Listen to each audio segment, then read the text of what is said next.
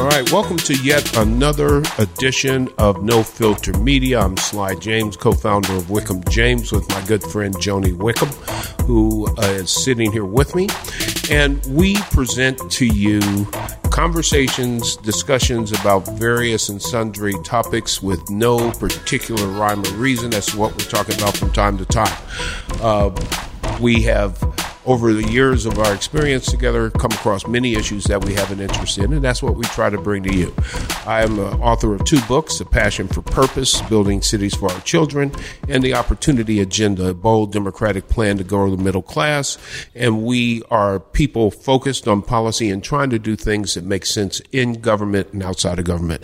And here's my good friend, Joni. Hey, everybody. Joni Wickham here, co-founder at Wickham James Strategies and Solutions, and author of the best-selling book, The Thin Line Between Cupcake and Bitch.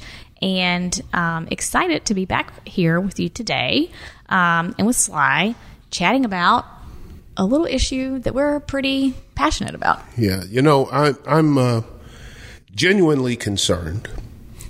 And it might be a factor of age, because I've actually lived through probably more political changes and ebbs and flows than people younger than me, but there's a lot of people my age who may be listening as well. I'm concerned about the state of our democracy. In particular, I'm concerned about the state of our democracy as it relates to voting access and how people vote based on what. And I'm concerned about the fact that we seem to be so imbalanced in our politics right now that, you know, we seem to bounce from one extreme to the other and seldom set in the middle. So I've racked my brain trying to say, what is it that's going to change this? What's the catalyst that's going to change this? And one thing I do know, that to the extent that voting rights and access to voting are eroded, then we will be going in absolutely the wrong direction, more towards extremism, less towards moderation.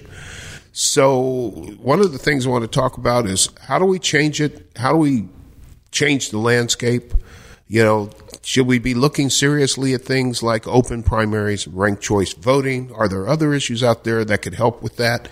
Because I'm concerned that on the path that we're going from a political standpoint, we're going to do serious harm to ourselves. And I think that is absolutely stupid to squander what we have by extremism. Yeah, I think partisan primaries are crap. And I think we have gotten to a point in this country, largely due to social media, also due to, I think, the assumption that you have to be bombastic and more focused on clicks and getting public attention for whatever crazy reason than actually focused on public policy. I think partisan primaries make folks on both sides of the aisle pander to the extremes. And that is not a good place to be for actually solving major public policy issues, which our country is definitely facing. It's also not a good place to develop any compromise.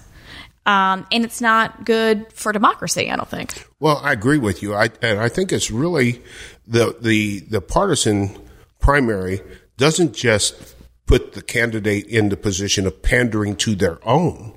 It also puts them in the position of trying to destroy those who aren't their own. Yeah. You know, it is hard to see a campaign that doesn't somehow turn on, I'm a good guy, that other person over there sucks. And here's why they suck. Mm-hmm. And then they spend a lot of time telling you why they suck. And then they end with, and I am a member of the NRA and I ride cattle and all those other things. And here's my big machine gun. And bingo. Lots of them, yeah. You know, while I ride in a police car. But we'll pass on that. But at the end of the day, we set up a system that is divisive.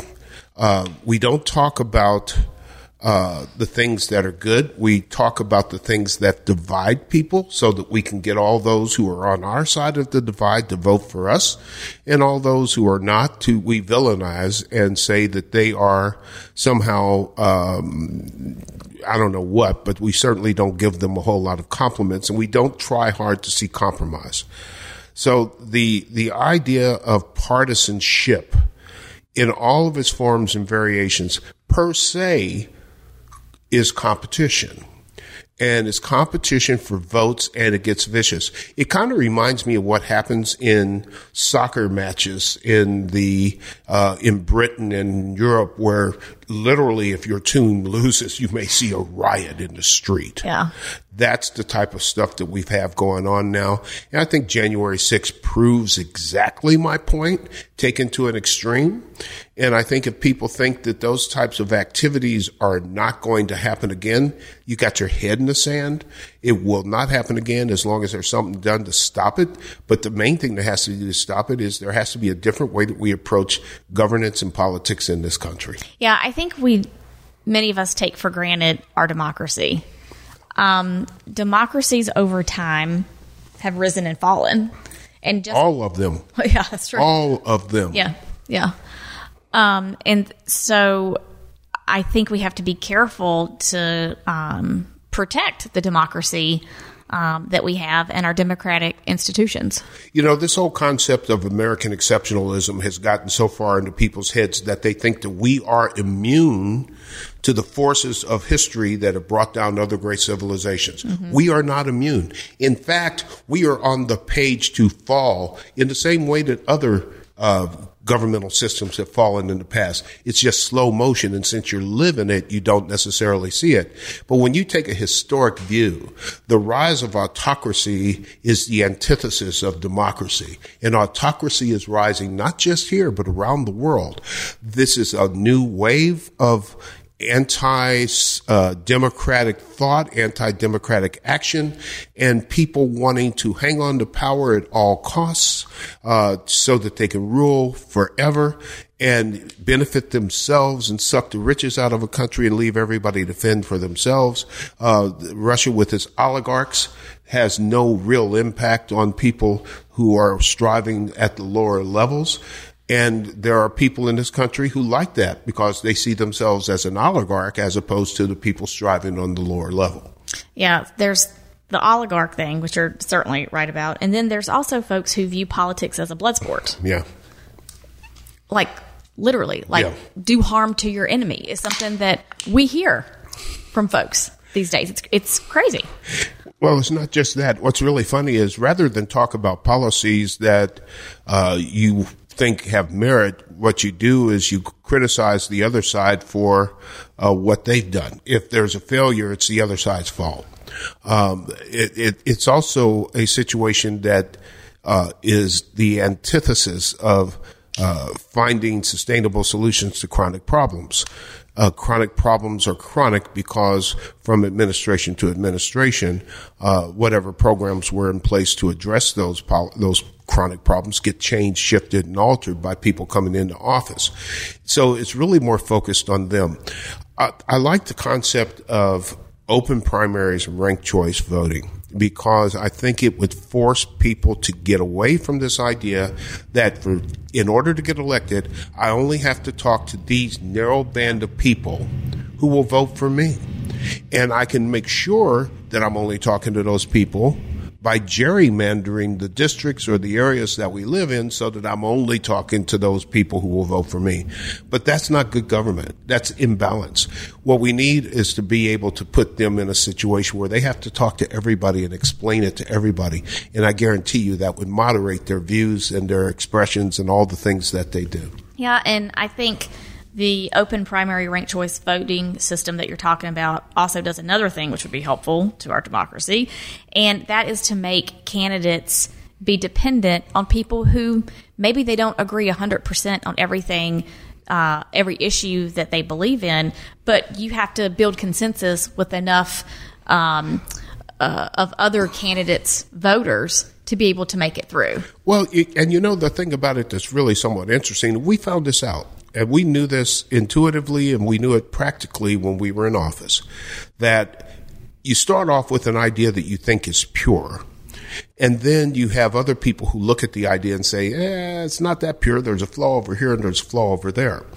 That's not a bad thing. Yeah. Because at the end of the day, if you want the idea to have success and longevity and practicality, then it needs to be subjected to scrutiny before it becomes reality. And that means that if you are listened and open to it, you can reshape your idea or vision in such a way that now it accounts for a bigger part of the population and solves more problems for more people. And that's what government's supposed to be about, is solving problems for people and doing things that are in the public interest. It's not supposed to be find me a way to get reelected to my next position or to move up the ladder. So I think that the open primary ranked choice would produce more public servants and less politicians. Yeah. And I'm all in favor of that. Yeah, we could deal with more than that. I do think the election system is one thing. But another issue that we have to do something about is voter apathy. People just don't vote, particularly in municipal elections, as we saw. We used to celebrate when we'd have 13% voter turnout. Yeah, don't get me started on that. Yeah, so we've got to make sure that young people also understand that being engaged civically is more than being on Twitter and taking pictures with people. You actually have to register to vote, which is not easy in all states, Missouri included, and actually turn out to vote in every election. Well, I agree. It's not always that easy, but it's not brain surgery either. It takes a little time and effort. And if you really think that it's important, you'll put in that time and effort. The problem that I see is that we have gotten away from the idea. First of all, we have been unable to distinguish politicians from public servants, and therefore everybody's a politician, and most people don't like politicians, and therefore they don't think that their needs are going to be met by politicians. So why bother to vote? My life hasn't changed by voting for that person versus the other person. They all say they're going to do something that doesn't get done, so they've lost faith in government to some extent. But to some extent, it's their own fault. Mm-hmm. It's their own fault. You watch a commercial on TV and say, oh, I like the fact that guy's got an AR-15. He's out shooting up stuff. Doesn't mean he's worth a damn when it comes to public policy and governance. Doesn't even mean he knows how a bill becomes a law. Exactly right. It's absolutely crazy. But this is another one of those American exceptionalism things in my mind. We've told ourselves how great we are for some reason that we kind of think things move on autopilot. And it's like anything else. By the time everybody realizes that we've missed the boat on being engaged in a meaningful way in our civic structure, our governance structure, it's too late. Mm-hmm. It's too late. And one of the first harbingers of that is, where do they teach civics in school anymore? Mm-hmm. I used to have to go to a civics class. I learned the difference between local government, county government, state government, and the federal government, what the houses were. I'd be willing to bet you if you walk down the street, the first 20 people you ask who was the vice president of the United States, you might get 7 or 8. I'd be willing to bet. And Lord knows, ask them another question about name the 3 branches of government and what do they do. When you are ignorant about what the system is, then you have no reason to participate in it. Mm-hmm. And we have a lot of people who are ignorant about what the system is. Yeah. And then we have a whole bunch of people who are just too damn lazy to get their butts off the couch and go vote. Yeah.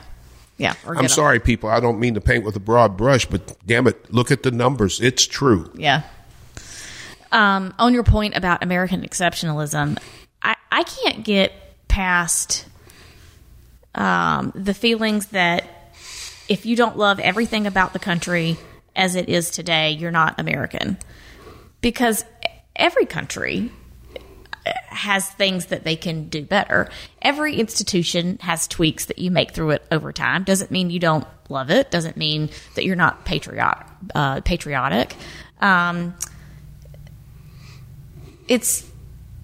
I don't know. I think it's dangerous to think that if you make any tweaks to any of our systems or institutions, you're not American enough. Well, I grew up in the era of the Vietnam War when it was America, love it or leave it if you were protesting the Vietnam War.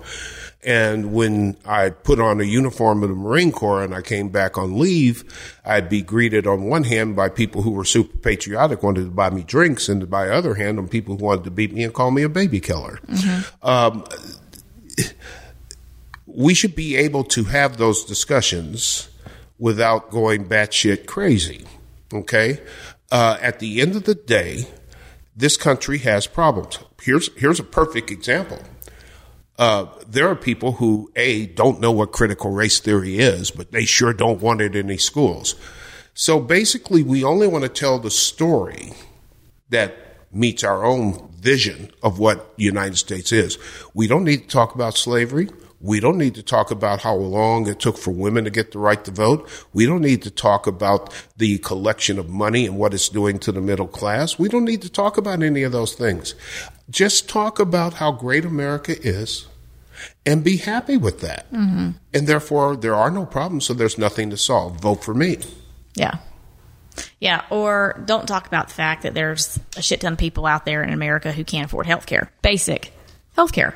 Can't afford a lot of things. Yeah. College. One of those chronic problems that we're talking about. And here's the problem with it. The issue of health care has been around for a very long time.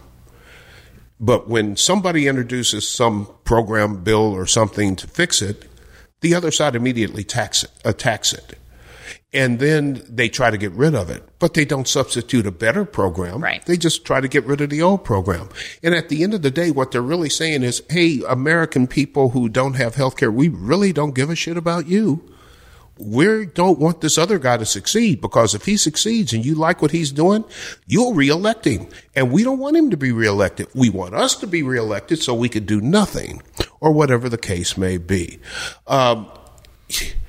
We put our heads in the sand about all sorts of ills and problems, and we every time there's a mass shooting, we offer up prayers and condolences.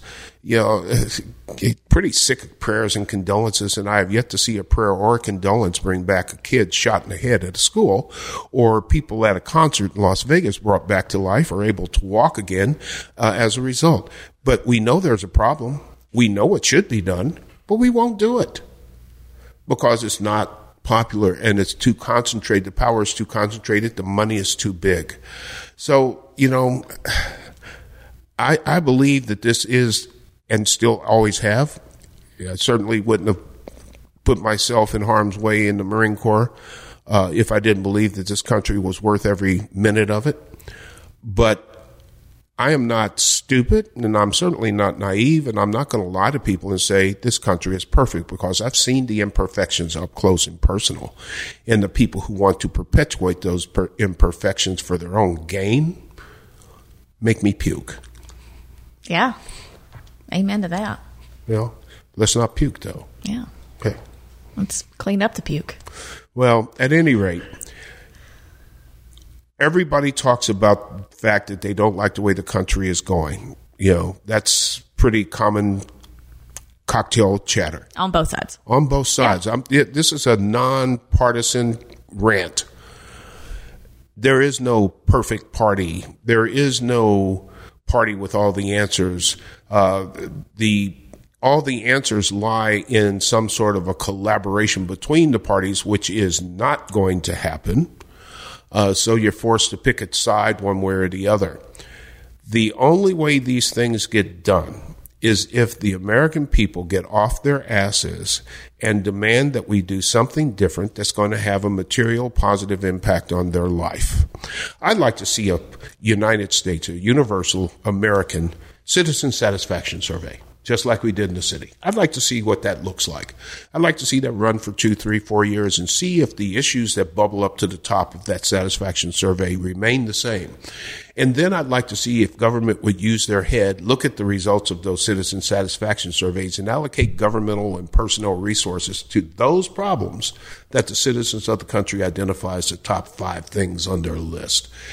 Maybe then we might get somewhere, we might get some consensus, because it's in every party's best interest to try to at least look like they're doing something that's going to satisfy the citizenry to which they're supposed to be beholden. Yeah, and that's different than a poll, because a political poll is only geared towards likely voters. Yeah. And so what you're suggesting is just the average American. Yeah. Yeah. Shows up in your mail, on your inbox, and you take 20 minutes, half hour, and you sit down and say, yeah, infrastructure is really important to me. Transportation's really important to me. I'm not satisfied with health care. I'm not satisfied with child care. I'm not satisfied with whatever. And gather that information, have it analyzed by people who know how to analyze data, and then let's make some decisions based on facts and data rather than politics. That would be a good thing. And it's something that is unassailable, because if you have the facts and the data to lead you to a certain point, and that means you can support the decisions that you made based on that facts and data without making it a political issue. And it should be something that either side should be able to rally around. Although you would think that the facts and data around gun violence and those types of things would lead to a conclusion too, but it hasn't. But on things that are less politically charged, I think it would make some difference. Yeah. And it would also allow citizens to hold their elected representatives, particularly on the state and federal level, more accountable, because right now they don't.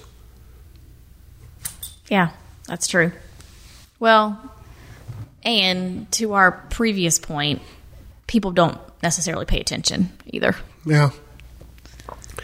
Yeah, and I understand that there's always a different hierarchy of needs depending on your personal circumstances. If you're trying to struggle to put food on the table, it's probably not going to be at the top of your list to engage in meaningful political discourse. You're too busy trying to survive. Mm-hmm.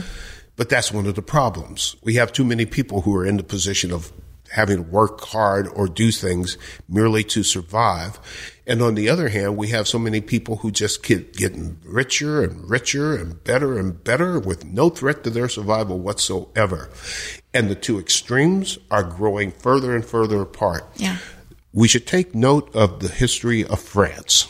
When the two extremes grew so far apart, it was Viva la Revolution. Although I think that's Spanish, isn't it? Sounds French to me. Well, you don't know anything about French. What do I know? Yeah, but at any rate, if things get too bad down at the bottom, they're going to start to resent those at the top. And the resentment often, particularly in a country that has more guns than people, that resentment can turn violent in a heartbeat. We saw that on January 6th. I mean, it already has. It already has. Yeah. And it's going to happen more because we find more ways to divide ourselves and fewer ways to point out the commonalities between us. Yep. So, folks, let us know what you think. WickhamJames.com. Interested in hearing your thoughts on how we can actually find more commonalities between us and less polarization. And we'll see you next time. Amen. Thanks a lot for listening.